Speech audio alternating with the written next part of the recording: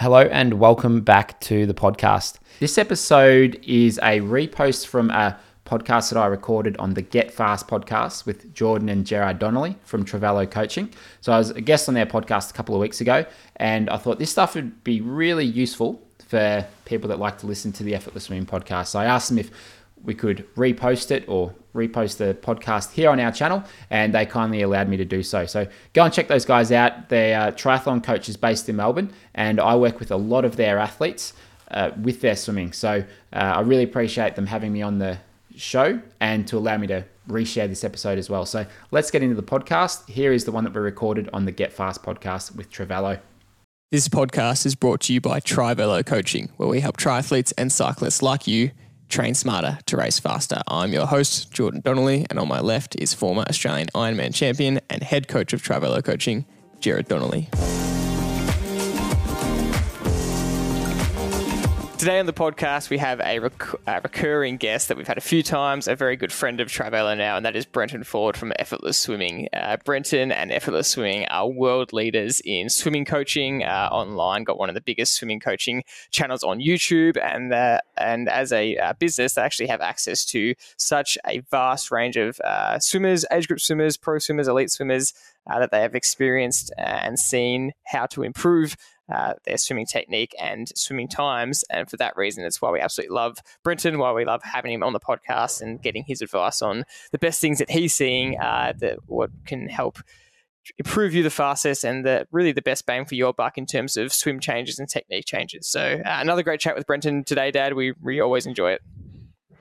Yeah, he's a fantastic coach, and I'm learning so much from him, and all the listeners and those who have been through his clinics from the Travello point of view are swimming better than they ever have. And he gives us again some nuggets. We really hone in on some really key aspects of drills and technique and really important things that the listeners should be implementing into their swimming training, and it's full of it. So I'm really excited to hear what the nuggets that he imparts on everybody in this episode. So it was, it's really one worth. If you want to improve your swimming, this is something you should be listening to. Absolutely. Without further ado, here is Brenton Ford from Effortless Swimming. Brenton, welcome back to the podcast for, I think, a third time now. You've been a very busy man over summer now that COVID lockdowns have finally ended. You've been doing a lot of clinics. You've been seeing a lot of people, and you get the chance to see a wide range of athletes. So we want to know straight off the bat, especially recently over this whole summer of doing a lot of clinics, what are the common patterns that you're seeing at clinic, and what are the common things that you're seeing that people could really learn to improve on straight away just from what you observe? Yeah, it's fairly similar that it's been the last couple of years, but what I normally find is it's not a matter of effort for a lot of triathletes. A lot of them are putting in the effort in the pool as long as they're in the water a couple of times a week. It's more just a matter of there's some technical things there that are holding them back. And I think one of the first ones that I see, one of the most common ones, is the timing of it, is the ability to just be a little bit patient out the front with the arms as they're reaching forwards.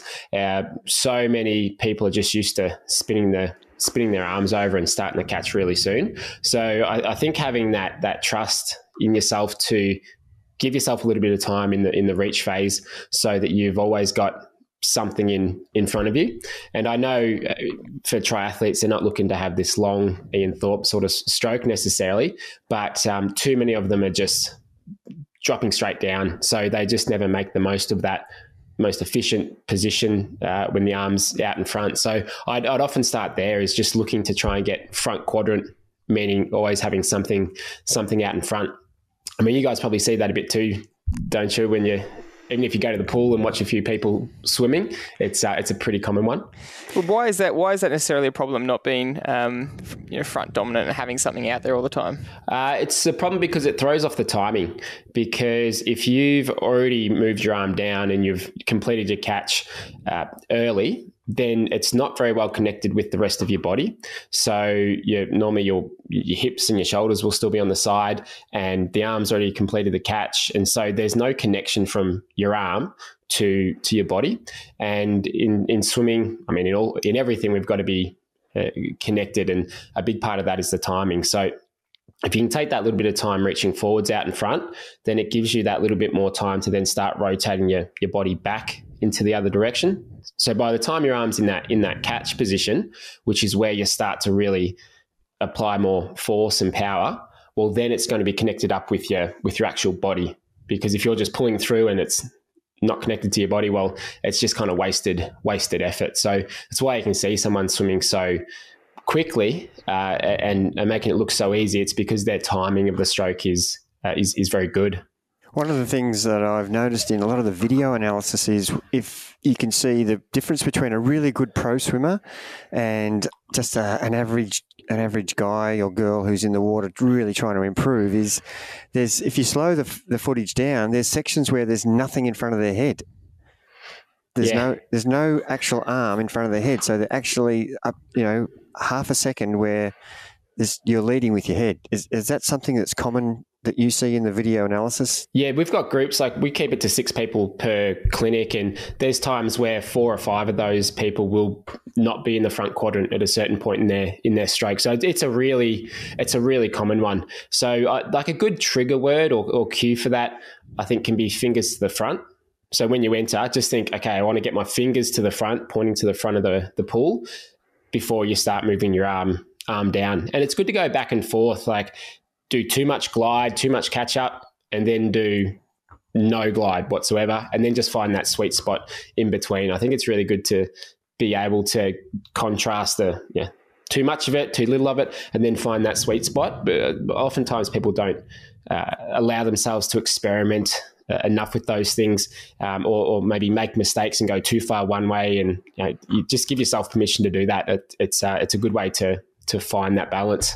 What would be the gold standard? Because like you're saying, when you look at the pros and how easy it looks because of their timing, it doesn't look like they're hanging out there at all. They're basically hitting and then bang, they're straight back, and their stroke rate looks quite high. But for the average punter, you try that and you're kind of thrashing around a bit, or you're gliding too long and you're actually going a little bit too far. So how do you actually get to that sweet spot, and how are the pros doing it and making it look so easy? Yeah, it's different for each person, and to be fair, like not all elite swimmers are front quadrant every stroke. Like if you look at Gregorio Paltrinieri, who won the 1500 at 2016 Olympics, he's not front quadrant. He's just off it on one side, but the other side he's got really good timing. Now you wouldn't necessarily want to train that in someone or teach that in someone, but there are certainly exceptions there.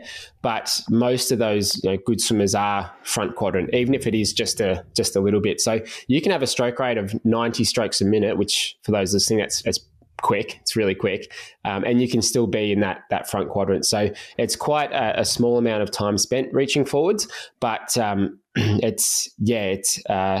it doesn't look like much, but it's just got to be enough, really. That's all we're sort of looking for.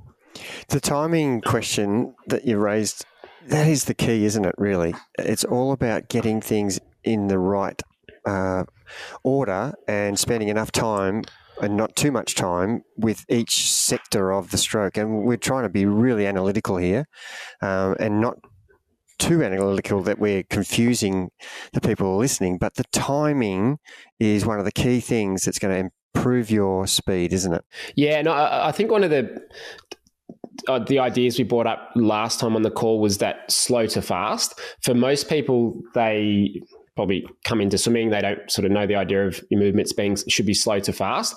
And for a lot of people, that can be the thing that will help them get to that next level. So when you reach forwards, you go through your catch, that should be a little bit slower than you are at the back, because once you've gone through your catch, well, then you should accelerate through the stroke a bit and finish a bit quicker out the back. Again, not too much, but a little bit of that slow to fast. And that's when you actually get this really good hold of the water, if you're just gradually accelerating through. And I've had swimmers that I work with just online with our stroke analysis, and sometimes they finish really slow out the back, and like they slow down, and there's just no momentum generated. There's no propulsion really generated there. But as soon as they make that change to accelerate through, they're like, oh my God, okay, I get it. Like they could have perfect shapes and technique and movements in the water, but if they're not actually accelerating through, well, they're not gonna feel much from it. Oh, is that the same principle in terms of that when you're thinking about slow to fast, where you want to, like you were saying before, with trying to overglide for a little bit before you come back to that sweet spot? Is the same thing, try and go really quite slow and then really quite fast to exaggerate that slow to fast approach, and then practice getting that sweet spot? Is that what you recommend? Yeah, play around with it, and it's quite minimal, the difference in speed as you go through it, and you don't want to have like sometimes. Like we talk about, the power phase in swimming is really, it's like once you've finished your catch and you're kind of moving your hands under the shoulders, that's when you see this peak in force. So sometimes people will just try and like really just force that, so like they'll muscle their way through that part. But good swimming isn't overly, you're not overexerting yourself at any point through the stroke. So, but it is good to just like practice that, and then it can help you find that middle ground. It's really obvious when you see a 40-kilogram young 12-year-old swimmer with no strength and muscle absolutely get the timing right, and there's a guy who's next in the lane just got all the muscles that he, the beach muscles, but it's all to do with the timing and the technique, isn't it? That you just can't brutalize the stroke, and it's proven with the fact that, young kids have no developed muscle like an adult. Yet they can swim so fast.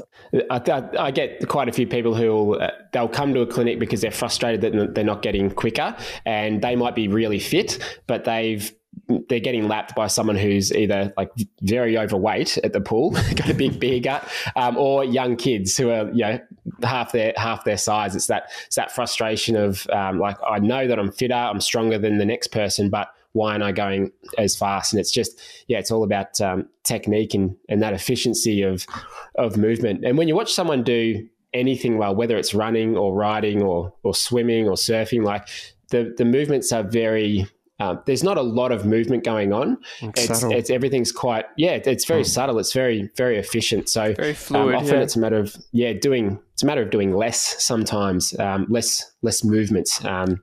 And so, just trying to work towards that rather than trying to come over really fast, rip really hard. It's like, no, just quieten it down, and it might actually be a bit easier and faster. So at risk of you repeating the same core principles that you talk about very often, and if you want to know the core principles, that the most common things people need to fix, you can go check out Brenton's 5-Day Catch Challenge. We highly recommend it.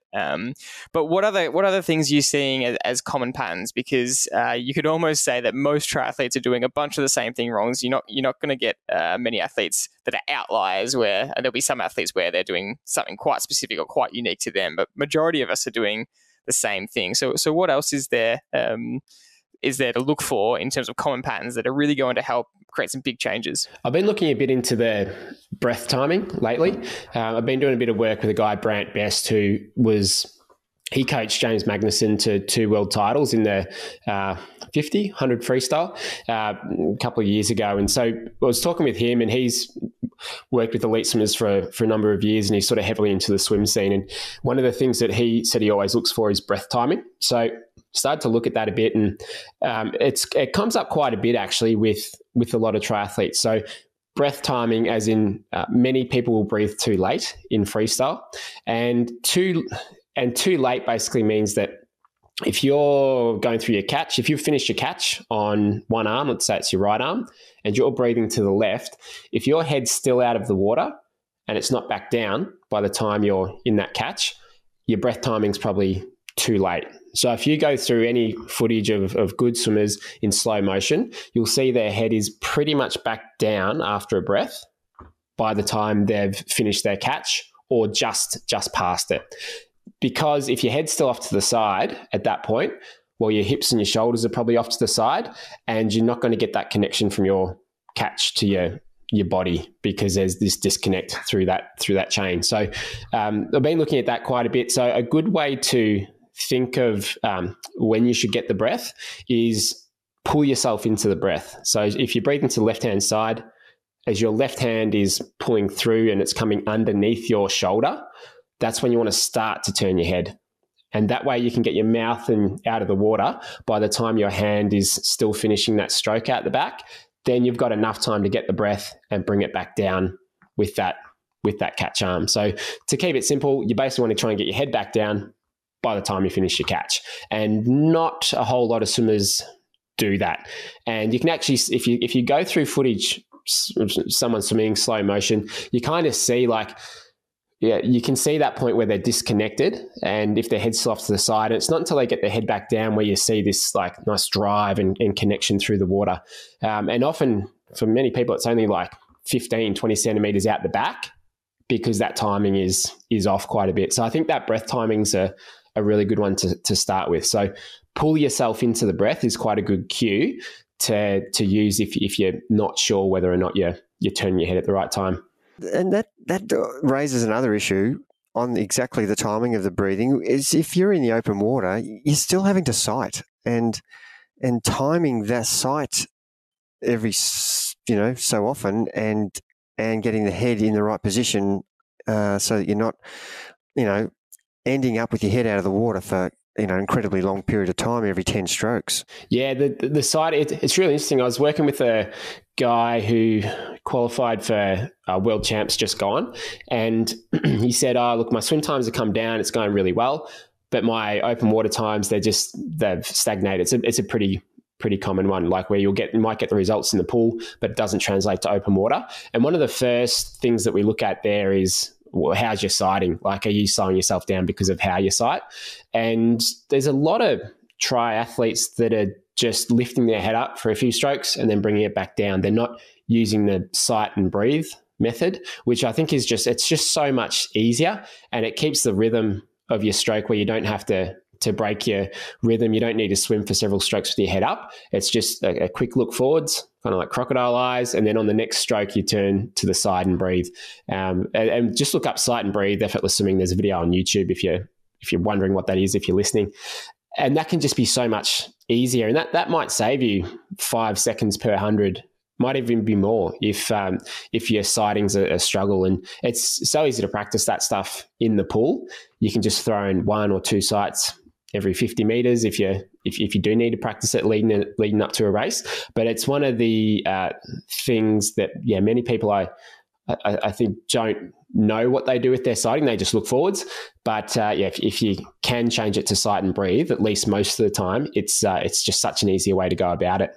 If you're coaching just a triathlon group, would you put that into the program? Okay, we're going to do 10 by 50 and we're going to sight breathe at 25, if it's a 50-meter pool, obviously, but or maybe at 12, at 25, and at whatever the next 34 or whatever the next section is. Would you do that in the program? Yeah, I think it's like especially leading up to race season. You might do it a little bit you can do it whenever, obviously, but definitely 8 to 10 weeks leading into the start of the season would be a good time to start practicing it. Like that, and some pack swimming, just replicate the stuff in the open water, which is difficult to do when most squads probably aren't doing any open water sessions. But just if you can replicate that stuff in your pool session, even wearing a wetsuit to get used to that at the start of the season, it's just so beneficial, because open water can feel like a different sport sometimes to swimming in the pool. So if you can just get used to it as best you can, it's very useful. And what have you seen with your athletes with that kind of thing? Are you adding in some sighting and some open water stuff?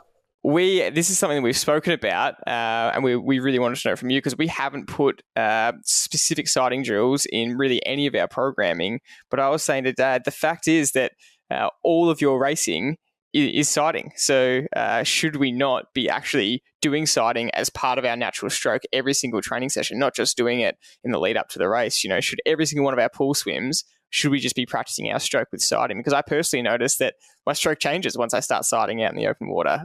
So what's the point of practicing my stroke one way in the pool and then doing something different out in the open water? So I'd love to know your thoughts on that, and whether it's something that you should just be doing all the time. Yeah, I think there's two sides of it. One is it can be good to practice every session, but you probably don't want to be practicing it throughout the whole session, because I think a part of it is when you're not sighting, it's easier just to get into the rhythm and flow of things and work on that fitness and endurance and swim strength.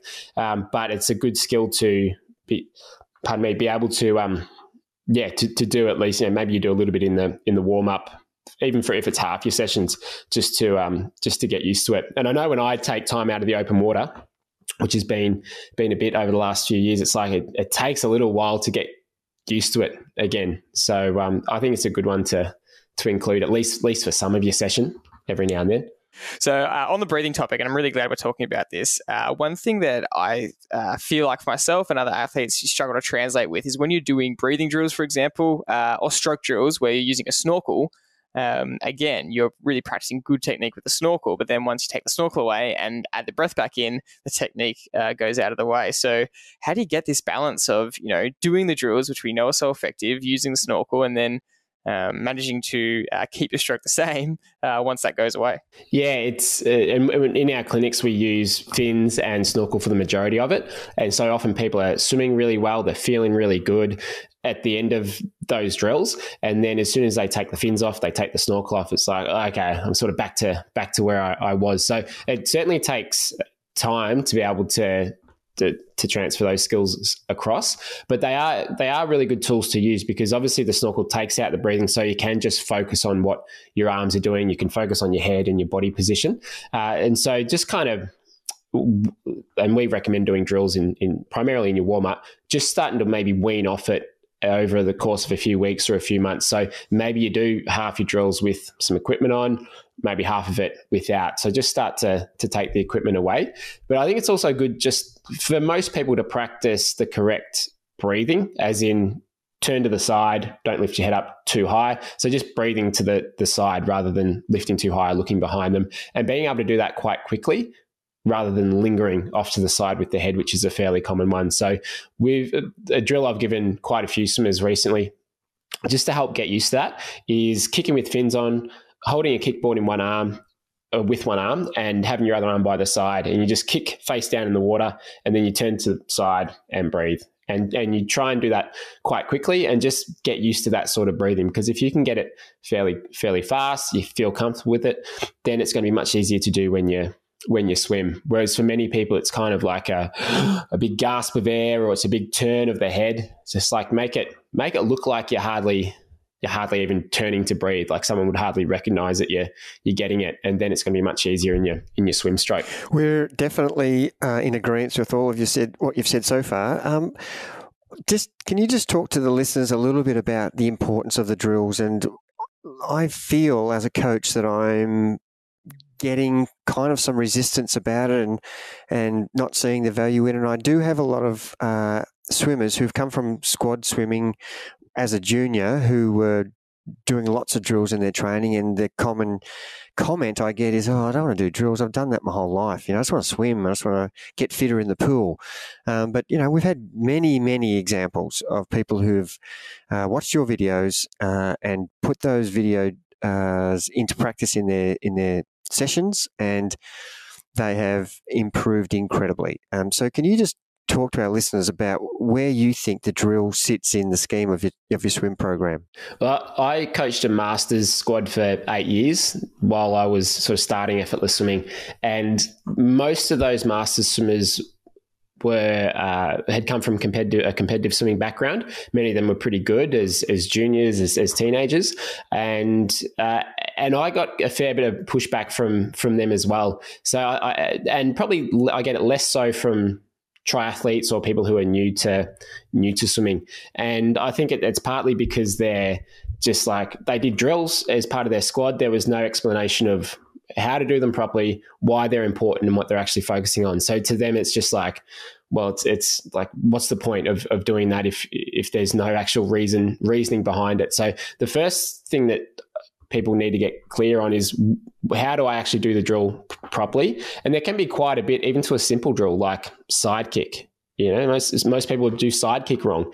And so if there's an explanation of, okay, what do I need to do it right, and what's the purpose behind it, and why does it actually relate to something that I'm trying to improve, well, then you'll get a lot more buy-in, I think, to it. So, it's just a lack of understanding in many cases. And I think it doesn't need to be a lot, because to change habits, and there's a great book which you may have read, Atomic Habits, which talks about how you can basically, if you're looking at a goal that you want to achieve in 12 months, rather than trying to break that down into, okay, well, in 12 months, I want to get 10 seconds faster. So in 6 months, I need to be 5 seconds faster. Well, no, if you break it just down into what are the actual things that I need to do on a daily or weekly basis to get there, then that's a much better way of thinking about it. And so a good thing to do instead of just like thinking I need to get 5 seconds faster in 6 months is, okay, if I need to improve my technique in some way, so I need to do a couple of drills just in my warm up each session, and it's that frequency that'll get me there, not the time spent doing drills. So 3 hours of drills isn't as good as like 5 minutes of drills 3 times a week. It's that frequency that'll actually change those habits for people. So yeah, it doesn't need to be a whole lot. And I think sometimes people are burnt out on drills because they've done so much for so long, whereas it doesn't need to be a huge amount of them.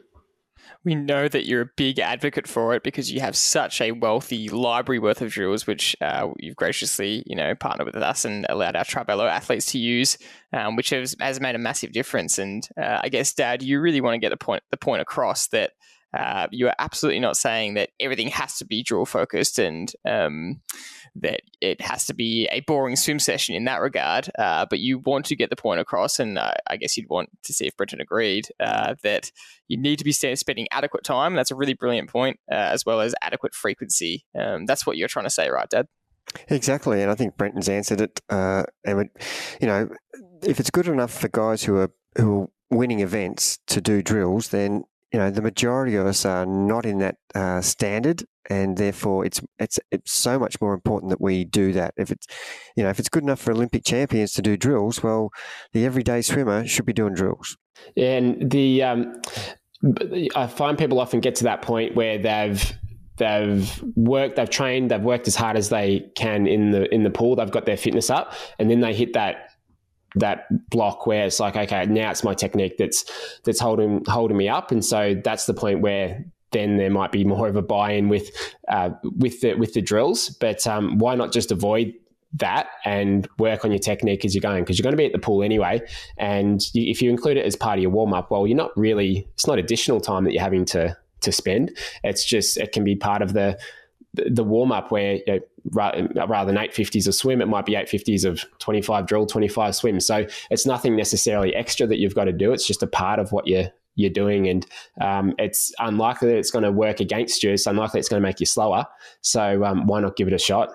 That's a really good point that you've made. Is you can get as fit as you like in the pool and in the open water swimming, but if you leave your technique as it is, you're going to stay the same almost, aren't you? You're probably not going to progress unless you do something more about your technique, because unlike riding and running, there is a small percentage of technique in those sports, but swimming, it's a skill acquisition which needs to be learnt, and incorrect practice will only reinforce the same speed. Get your fitness level to a point, and then you need to change something about your technique to actually allow you to go faster. And if you don't do that, like we talked about last time, as a golfer who goes and practices 8 hours on the driving range and he's got a massive hook, if he doesn't actually change the swing to get rid of the hook, he's going to keep hooking on his match days. That's kind of frustrating to see that people don't grasp that concept that great to be fit in the water, but you won't go faster unless you change something about the way you're swimming to allow you to actually be faster. And you'll hear it more from the elite level swimmers, like your Olympic swimmers. You'll hear it more from them about technique. They're always thinking about it, and they're just looking for 0.1% change. And there's a good video from Caleb Dressel recently, who's the fastest 1500 freestyle in the world at the moment, and he's so attuned and so switched on to how his stroke is feeling, and he's just trying to find ways to improve his technique. And that's in in an event that lasts 21 seconds. Like, it's just, for him, it's just so important. And and like, people think, you can just swim fast and you're always going to be like that. But these guys are just even more dialed into that stuff, not less than your average person. Water biomechanics. I mean, what's the word? It's not aerodynamics in the water, but what's the hydrodynamics, maybe. And that it's so complex. You think about how complex aerodynamics is on the bike and how much testing goes into it. And Brenton, we were talking about surfing off air, which we both love. And in that sport, there is just so much going into shapes of boards and shapes of fins and how that affects the water. And the resistance against the water is so complex because, especially out in the open water, the water's always changing. And so you can see how important this is to try and get that right, and why the professional swimmers, obviously in a pool environment, it's a bit more controlled, but they are looking for those minute changes that can give them that 0.1 or 0.2, because through the water, every single movement that you're doing will either increase that fluidity that you have or decrease it and create more resistance, and what you always speak about, more drag. And you've really got to pay attention to that, because you're either making it harder for yourself or easier for yourself. There's a coaching organisation in the States called the Race Club, which is run by a guy called Gary Hall Sr., and he's ex-Olympian and I think Olympic coach. And they did this test where they've got a machine that will basically pull you along, and they can also measure the drag that's created at the same time. And they did this test where they had a swimmer go into streamline position with their toes pointed, so just your traditional classic streamline off the wall. They tested that, then they did the same thing, and they got the swimmer to point their toes to the bottom of the pool. So like, if you had really stiff ankles, terrible ankle flexibility, that's how you'd probably be kicking. And they found that there was 41% more frontal drag created from just the feet, or the toes pointing down, nothing else. And it's like, that's a huge amount more drag from just the toes pointed down. So you can see there how just these minute changes can really start to make a difference, particularly if it is reducing drag, which is kind of the first thing we want to look at before we move on to the propulsive part, which is the catch in the pool. So on that note, something I'd love to get your thoughts on is, when you go to the pool, you can see the difference in buoyancy between swimmers, and the whoever's on top of the water is just flying along, and the people that are sinking a little bit and creating more drag, and it's often the more muscular men compared to the potentially lighter children, or even people with more body fat tend to be more buoyant, and that's the case with wetsuits as well. So how can you fix that buoyancy, and how can you get yourself higher in the water? There's certainly a difference between people where some people are naturally, they'll sink more. So there's no denying that there's a difference there. And I mean, even myself, I've got heavy legs in the water. I can't get myself to float in the water where everything's up at the surface. But it's not a reason why, it's not an excuse as to why you can't swim faster. There's ways kind of around it. So I think the first thing is how you hold your body. But if there's no tautness through the body, then you're just going to sink. And the other flip side of that too is, when you're relaxed, you actually float better. Whereas if you're really tense, well, then you're going to sink like a rock. So first of all, you've got to relax. If you've got that natural fear or panic when you're in the water, then we'd probably want to start there, so you can relax. But then once you are relaxed, we need to add this little bit of tautness through the body. So that's keeping your chain from your head all the way down to your toes somewhat taut and rigid in a way where it's not like this wet noodle going through there. And so we talk about this as tall and proud posture. Brace your core like someone was going to hit you lightly. You'd switch that on. And you also sort of need to squeeze your butt cheeks together a little bit. So engage your glutes slightly. And that way you've got this tautness through here. Whereas then when you're lying face down in the water, you can put a little bit of downwards pressure through your chest, because your lungs are where your buoyancy is. So you can apply a little bit of downwards pressure there to push down, and that's going to help bring the back half up. And it's a very fine line between going too much and not enough, kind of like the other stuff that we've talked about. There's that sweet spot, but that's how most people can find that balance. So a good way to perhaps start with that would be just a front kick drill with both arms out in front of you. So hands are directly out in front.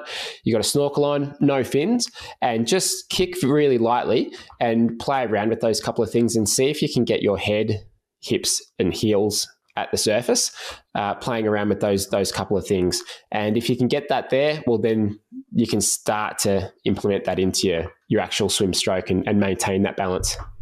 Should you're talking about this buoyancy factor and there was a really good point you said, your head, hips, and ankles sort of trying to be out of underneath the water. Is there any point where your head should be submerged?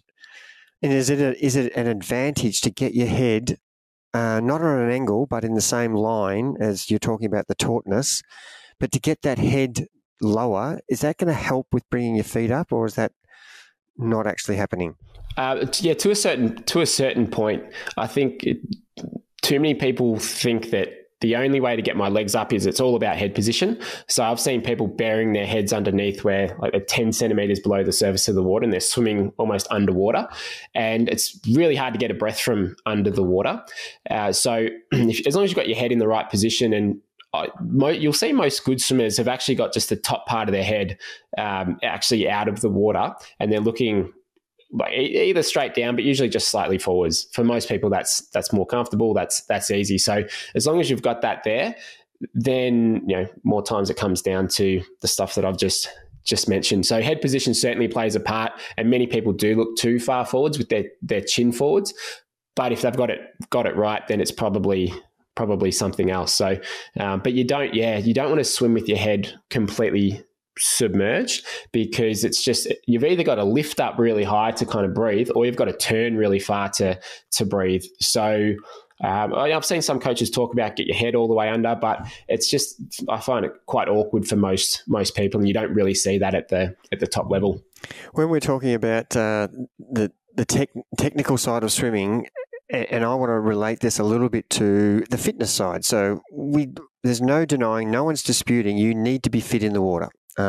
If you're a triathlete, or if you're just an endurance racing swimmer, you just need to have really good fitness, no different to a runner or a bike rider. But what we're really asking here is, in the training sessions, should you be combining both the endurance and the speed work when you're possibly going to swim with poorer technique as you get tighter? Say you're doing sets of 4x500 meters, and after 200 meters of every 500, your stroke goes back to its old stroke because you're not fit enough to hold the stroke. Are you better off, whilst you're learning the new technique for your stroke, just doing shorter intervals all the time so you can hold the correct form? What's your thoughts on that? Yeah, there's an argument for both, of shorter versus longer, and I think most people are going to do both somewhere along the line. And I think it's when you're changing your technique, you'll usually break down a little bit earlier, and you won't be able to maintain it throughout the whole session. So those short intervals can be really good to hold form, and whether it's 25s or 50s or 100s, just taking that 5 or 10 seconds rest after each one gives you that reset and that pause to then go, okay, yep, I can give my muscles a bit of a rest, and then I can go again, and I can maintain that new technique or better technique. So I think it's a really good approach as you're changing your technique there. It's also good, I think, to get to that point where you're starting to break down, and maybe you hit that point and it gets a little bit messy, but you don't want to be training that too much. You don't want to just be doing that for half a session, because, well, obviously it's training bad form, and you're better off just taking a bit of a rest and then starting again. So I'm a big fan of both, and I think for many people, some longer intervals can be great, especially if they're doing half full distance Ironman. It's really important. But that said, if it's just getting sloppy and they're practicing the wrong thing, well, maybe you're better off actually just shortening it. And you do get a bit of resistance from people who maybe haven't grown up around the pool. They don't know what a good swim set looks like. Whereas, it is okay to do 100s and 200s rather than just like a straight 1,000 for your whole session. It's actually preferred to break it up. I'm sure you've seen that with people, and just educating them on what a typical swimmer would do. It's very rarely much more than a 200 or a 400, for most of them. Something we like to think about and try and manipulate is the rest times, though, because obviously the shorter rest periods that you can have in between, the more potential fitness gain you're forced to create. But at the same time, you don't want the rest to be so short that you're actually not recovering properly, and therefore your technique is continuing to be sloppy. So what are your thoughts on optimal rest periods for, especially if you're starting to do long intervals like 100s, 200s, up to 400, 500? Yeah, it depends on the effort that you're putting in the type of set that you're looking to do. But like for when we're doing a more aerobic based set, those rest intervals are reasonably short. It might be like 5 or 10 seconds for 100, might be 15 to 20 seconds for a 200, and maybe 20 to 30 for like for a 400. But again, just depends on the effort that you're doing and what you're trying to get out of the set. But I think most people I'd say most triathletes don't like resting too much because their thought is, I'm losing my fitness, I'm going to lose the gain from this set. So just from my experience, I think they can give themselves more rest than what they're giving themselves. Just from what I've seen. What do you guys find there? Yeah, look, I agree with what you're saying there, and just so the listeners are clear, if you're swimming at a lower intensity, then what you're saying, Brenton, is that the rest should be short. But if you start to swim with, you were asking you to swim at threshold or faster than threshold, then you need to give yourself more rest. And 5 or 10 seconds over a 400, if you're doing 4x400s, you're not going to be adequately, if you're asked to swim at race pace, you're going to be struggling to repeat the efforts. You need, 30 to a minute. Would you agree with that? Yeah, that's right. And I was talking to, who was it? Dave Tilbury Davis, who's a tri coach. I think he got this, I can't remember which coach he got it from, but he was saying like a good test set is 7 100s with race effort with 5 seconds rest in between. And he said like most people will blow up around 3 or 4, maybe 5 100s. And if you can sustain that for 7 at race pace, well, that's a good sign that you're really fit. And so that's only 7 100s with a short amount of rest. So yes, I think most people they need that more rest than less, especially if they're putting the effort in. And most people they think they're just losing that fitness gain as a result of just staying at the wall. But you got to let that heart rate come down, especially if you're doing any sorts of sprints or above race effort stuff. And if you took the principle and related it back to cycling or running, for example, you wouldn't do some big cycling or running efforts and give yourself such a short break that the rest of the efforts becomes too sloppy. It's just not the case. Whereas it can, and this brings me to kind of the next point, it can happen in swimming a lot. And in swimming, there seems to be this culture of just more volume is better and more grinding is better and more time in the pool is better. And it's just, how can I get maximum amount of volume? What are your thoughts on that? And you touched on frequency before, you need the more frequently you can practice drills, especially with technique, the better it's going to be rather than more time in one session.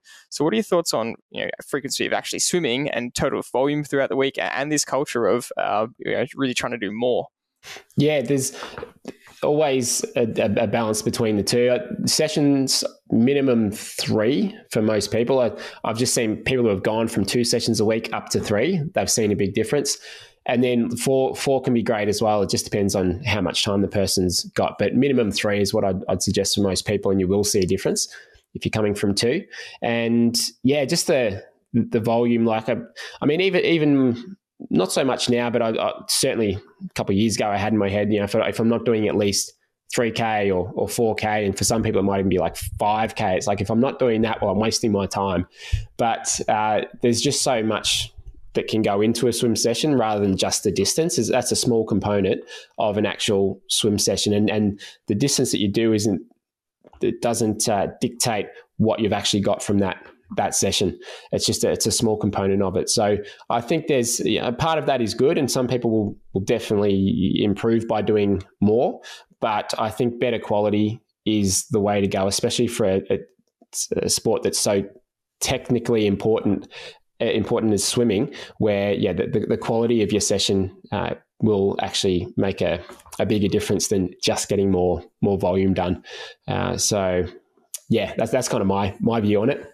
I find it a little bit ironic that with like exactly what you just said, that with a sport that's so focused on technique, you would assume that quality of session is more important, yet the sports culture, and I'm not hating on swimming here, I just find it so fascinating that the sports culture is so much about quantity when the performance basis of the sport is about quality. I just find that really ironic. There's a swimmer, Michael Andrew, and he's a US Olympian.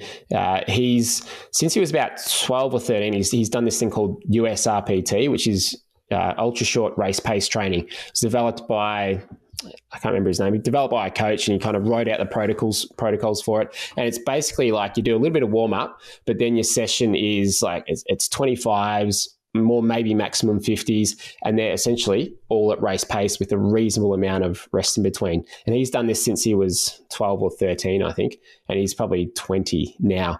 And so there was this whole question around, is this just, how's this going to work, especially compared to the volume base of most programs? It kind of went against the grain, where it's like much shorter sessions, and there's no like just junk miles or anything. It's all just race pace. And he's one of the best swimmers that the US has got at the moment, and it's a case for doing something completely different.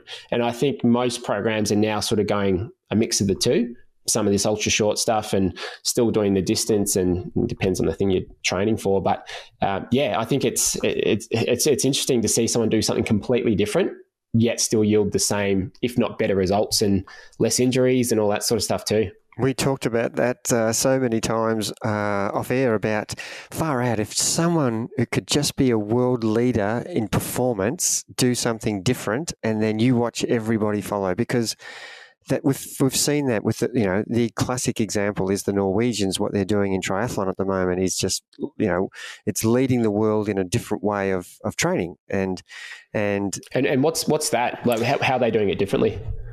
Yeah, it's a tough one to summarize, but in short, they are definitely paying more respect to lactate levels and staying out of the middle chunk, grey area that we call it, and they're doing a lot more in zone 2 and then a lot more at race intensity and above.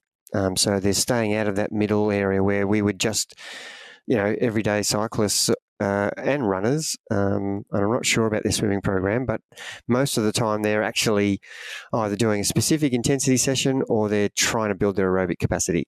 And they're keeping by taking their blood lactate, they are making sure that they're not going in, sneaking above it. Would that be a good summary, Jord? Yeah, and they're really, the way I see it, or try to summarize it, is they're optimizing their body so scientifically and structurally for the race that they're training for. So by the time they're getting into their kind of race ready phase, all their sessions are at their race pace.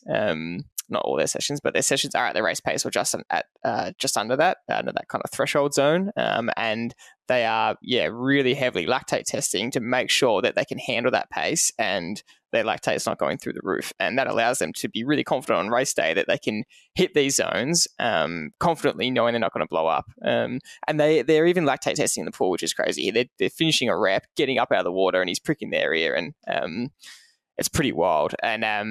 And they're doing something else in the pool with like some sort of biomechanical measure, which is just pretty revolutionary. But they're just doing all these things that are so science based. They've got this whole team of sports scientists that are leading the way with every session, and it's so different to what most of the sports used to, which is just training hard and training consistently, and it's a bit more vague in the instructions. That's what we find so fascinating about it. Is there an easy way to do lactate testing for the average person, or is it not that easy to do? in training, there's no point measuring your lactate unless you've got a proper test to base it off. And to do that, you do need the help of a sports scientist or someone to make sure that the test is valid, make sure that you've done it properly, make sure the results are recorded properly, and then interpreting that data is really important as well. So make sure you're interpreting that correctly. Once you've got all that, you could definitely get your own lactate measure. You can buy home kits and do it yourself at home. But once again, they're relevant for only really specific sessions, and not everyone is doing those sessions in their block. So if you're doing a hard VO2 max session, you don't even worry about lactate because you're just going as hard as you can. But what the Norwegians are doing, they're doing so many of these sessions where they're, for running, for example, they're doing 3 by 30-minute efforts, and they have to keep their lactate at a certain level for those 30-minute run or ride efforts. And so that's where the difference is. Yeah. So if you've got a load of money and lots of people around you, you could you can get the sports scientists in to help you with your training. But the point that we're alluding to is that if someone has a breakthrough success, and Christian Blumfeld won the Olympic medal at the triathlon, and 2 weeks ago he's just gone out and won the World Championships at Ironman. So he's not only won an Olympic level, which is a completely different race to an Ironman, under the same training, and they're setting a standard with a slightly varied training method. And that's what we're trying to say here is, we've forever, for people who are swimming at Olympic level, for 50s, for 100s, for 200s, they're doing, as you just said before, 5K in the morning, 5K in the afternoon, 7 days a week possibly, and here we are. You've just given us an example of someone who's not doing that and getting similar success, which is really great to see. And, there should be more of it. Yeah, no, I think a big sort of reason why I like the part of the USRPT stuff is that it's, for many of the kids growing up swimming, they don't enjoy the long kilometers. Some of them love it. Like, I loved it as a kid. I loved the longer stuff, but I was an anomaly. I think maybe 9 out of 10 kids probably just hate going up and down the pool. Whereas this shorter stuff, they're getting times every 25. It's very specific. They know what time they need to do. They can see whether or not they're hitting those goals, and it's not boring for them. So I think it's a good thing to keep kids in the sport, and then you'll if you've got more kids in the sport, then you'll hopefully see more success down the line for the sport, but also just more world records and that sort of thing. So yeah, I think it's great to see people doing things differently, and that's a good example of it. Even Emma McKeon at the Olympics, she had an amazing Olympics. She ended up reducing her swim sessions from 8 down to 4 or 5, and instead of 8 swim sessions, she was doing more gym work, and she was so strong, she was so fit, and she was just on fire, and it worked incredibly well for her. And she's getting a little bit older, and for her it was just, she needed that strength, but she didn't need the swimming as much. And so it's good to see people mix it up and have good results. Last question from us, last topic we wanted to touch on is that for a lot of triathletes, especially here, the summer season is finished and they've got a decent break till their next race. There are definitely some races that they can do over this period, but some might not have another race for another 3 to 6 months that they're looking forward to. So how do you approach an off-season in terms of swimming? How do you change things up, maybe to freshen things up or to give a bit of variety or a bit more enjoyment? What are your thoughts on an off-season for swimmers? I think first of all, sitting down and just analysing the last season can be helpful. So just pen and paper, what worked, what did I like, where are the gaps or the holes in what I'm doing, and just using pen and paper and putting your phone in a different room. I know for me, if I'm sitting there with my phone there, I'll be there for 5 minutes and get distracted. So I think looking at that and just writing for 20 or 30 minutes and just seeing what opportunities might be in front of you for the next season.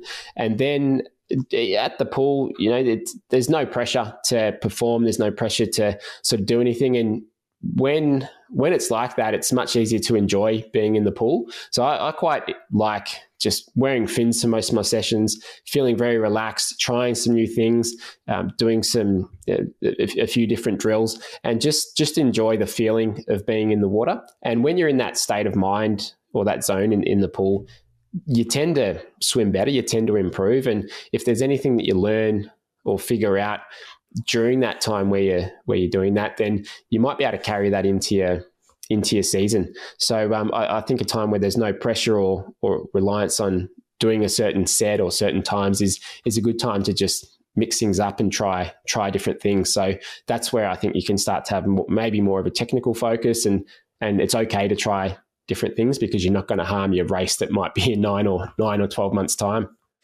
We couldn't agree with that anymore. I don't think that's exactly what we would like to see in the off season. It's the same advice we offer for swimming, riding, and running. Just taking that bit of pressure off from a structured program.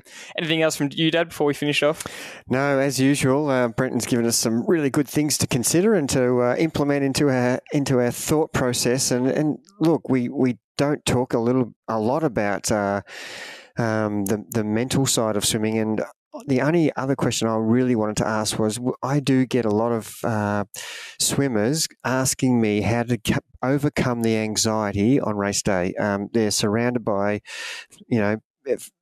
possibly 1,000 people around them in the water, swimming over them, around them, bumping into them. A lot of them have this anxiety and fear of the unknown, I suppose. What advice would you give those swimmers who are experiencing that? And it's not a minority. I would have 50% of the people I coach who are in one form or another very worried about the swim leg of the triathlon. Aside from getting used to being around others in the pool, if you have that opportunity, which is, if you're not swimming in a squad, I know it can be hard, but that just getting the practice with others around is good just to build up the comfortability in the water.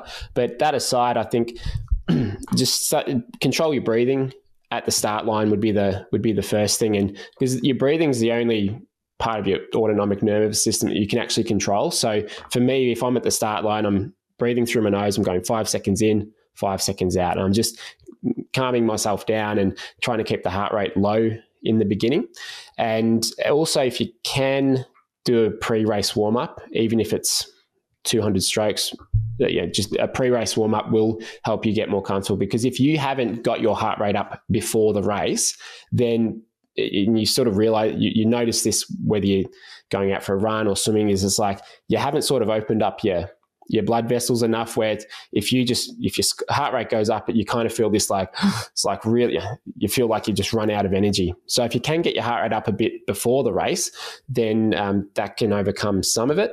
And the other side of things is don't be a victim going into the race. So you don't want to be aggressive with other people, obviously, but don't take the victim role where you're just at the whims of what everyone else is doing. You want to be the one out there who's in control, or else other people are going to take you over. And people aren't out there to try and swim over you. The fastest point from here to there is not swimming over the top of someone. People are going to try and go around you and avoid you, but obviously it doesn't happen all the time. So if you just try and take that to take that role where you're in charge and do your thing. Maybe you got to start off to the side if that makes you more comfortable. That's okay as well. Or maybe you wait 5 seconds and let those people go if it's a real issue for you. Then you're not probably going to lose time if you let people go for 5 or 10 seconds and you just swim your own race. So there's strategies and tactics you can use there to make it a bit easier on yourself. And one of the things that I often tell each of the swimmers who really are struggling is it's okay to look up and give yourself 5 or 10 seconds. And I've even said, roll over on your back, relax, take some breaths.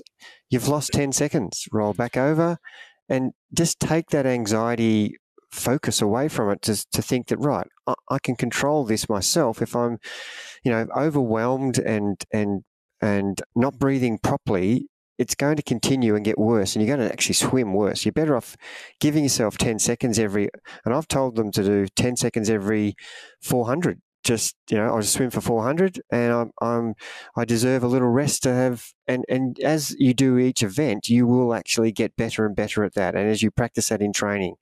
So I know that's not helpful to your overall time by doing a 10-second break, but if it means you can actually get the focus away from, the anxiety factor, it's got to be helpful.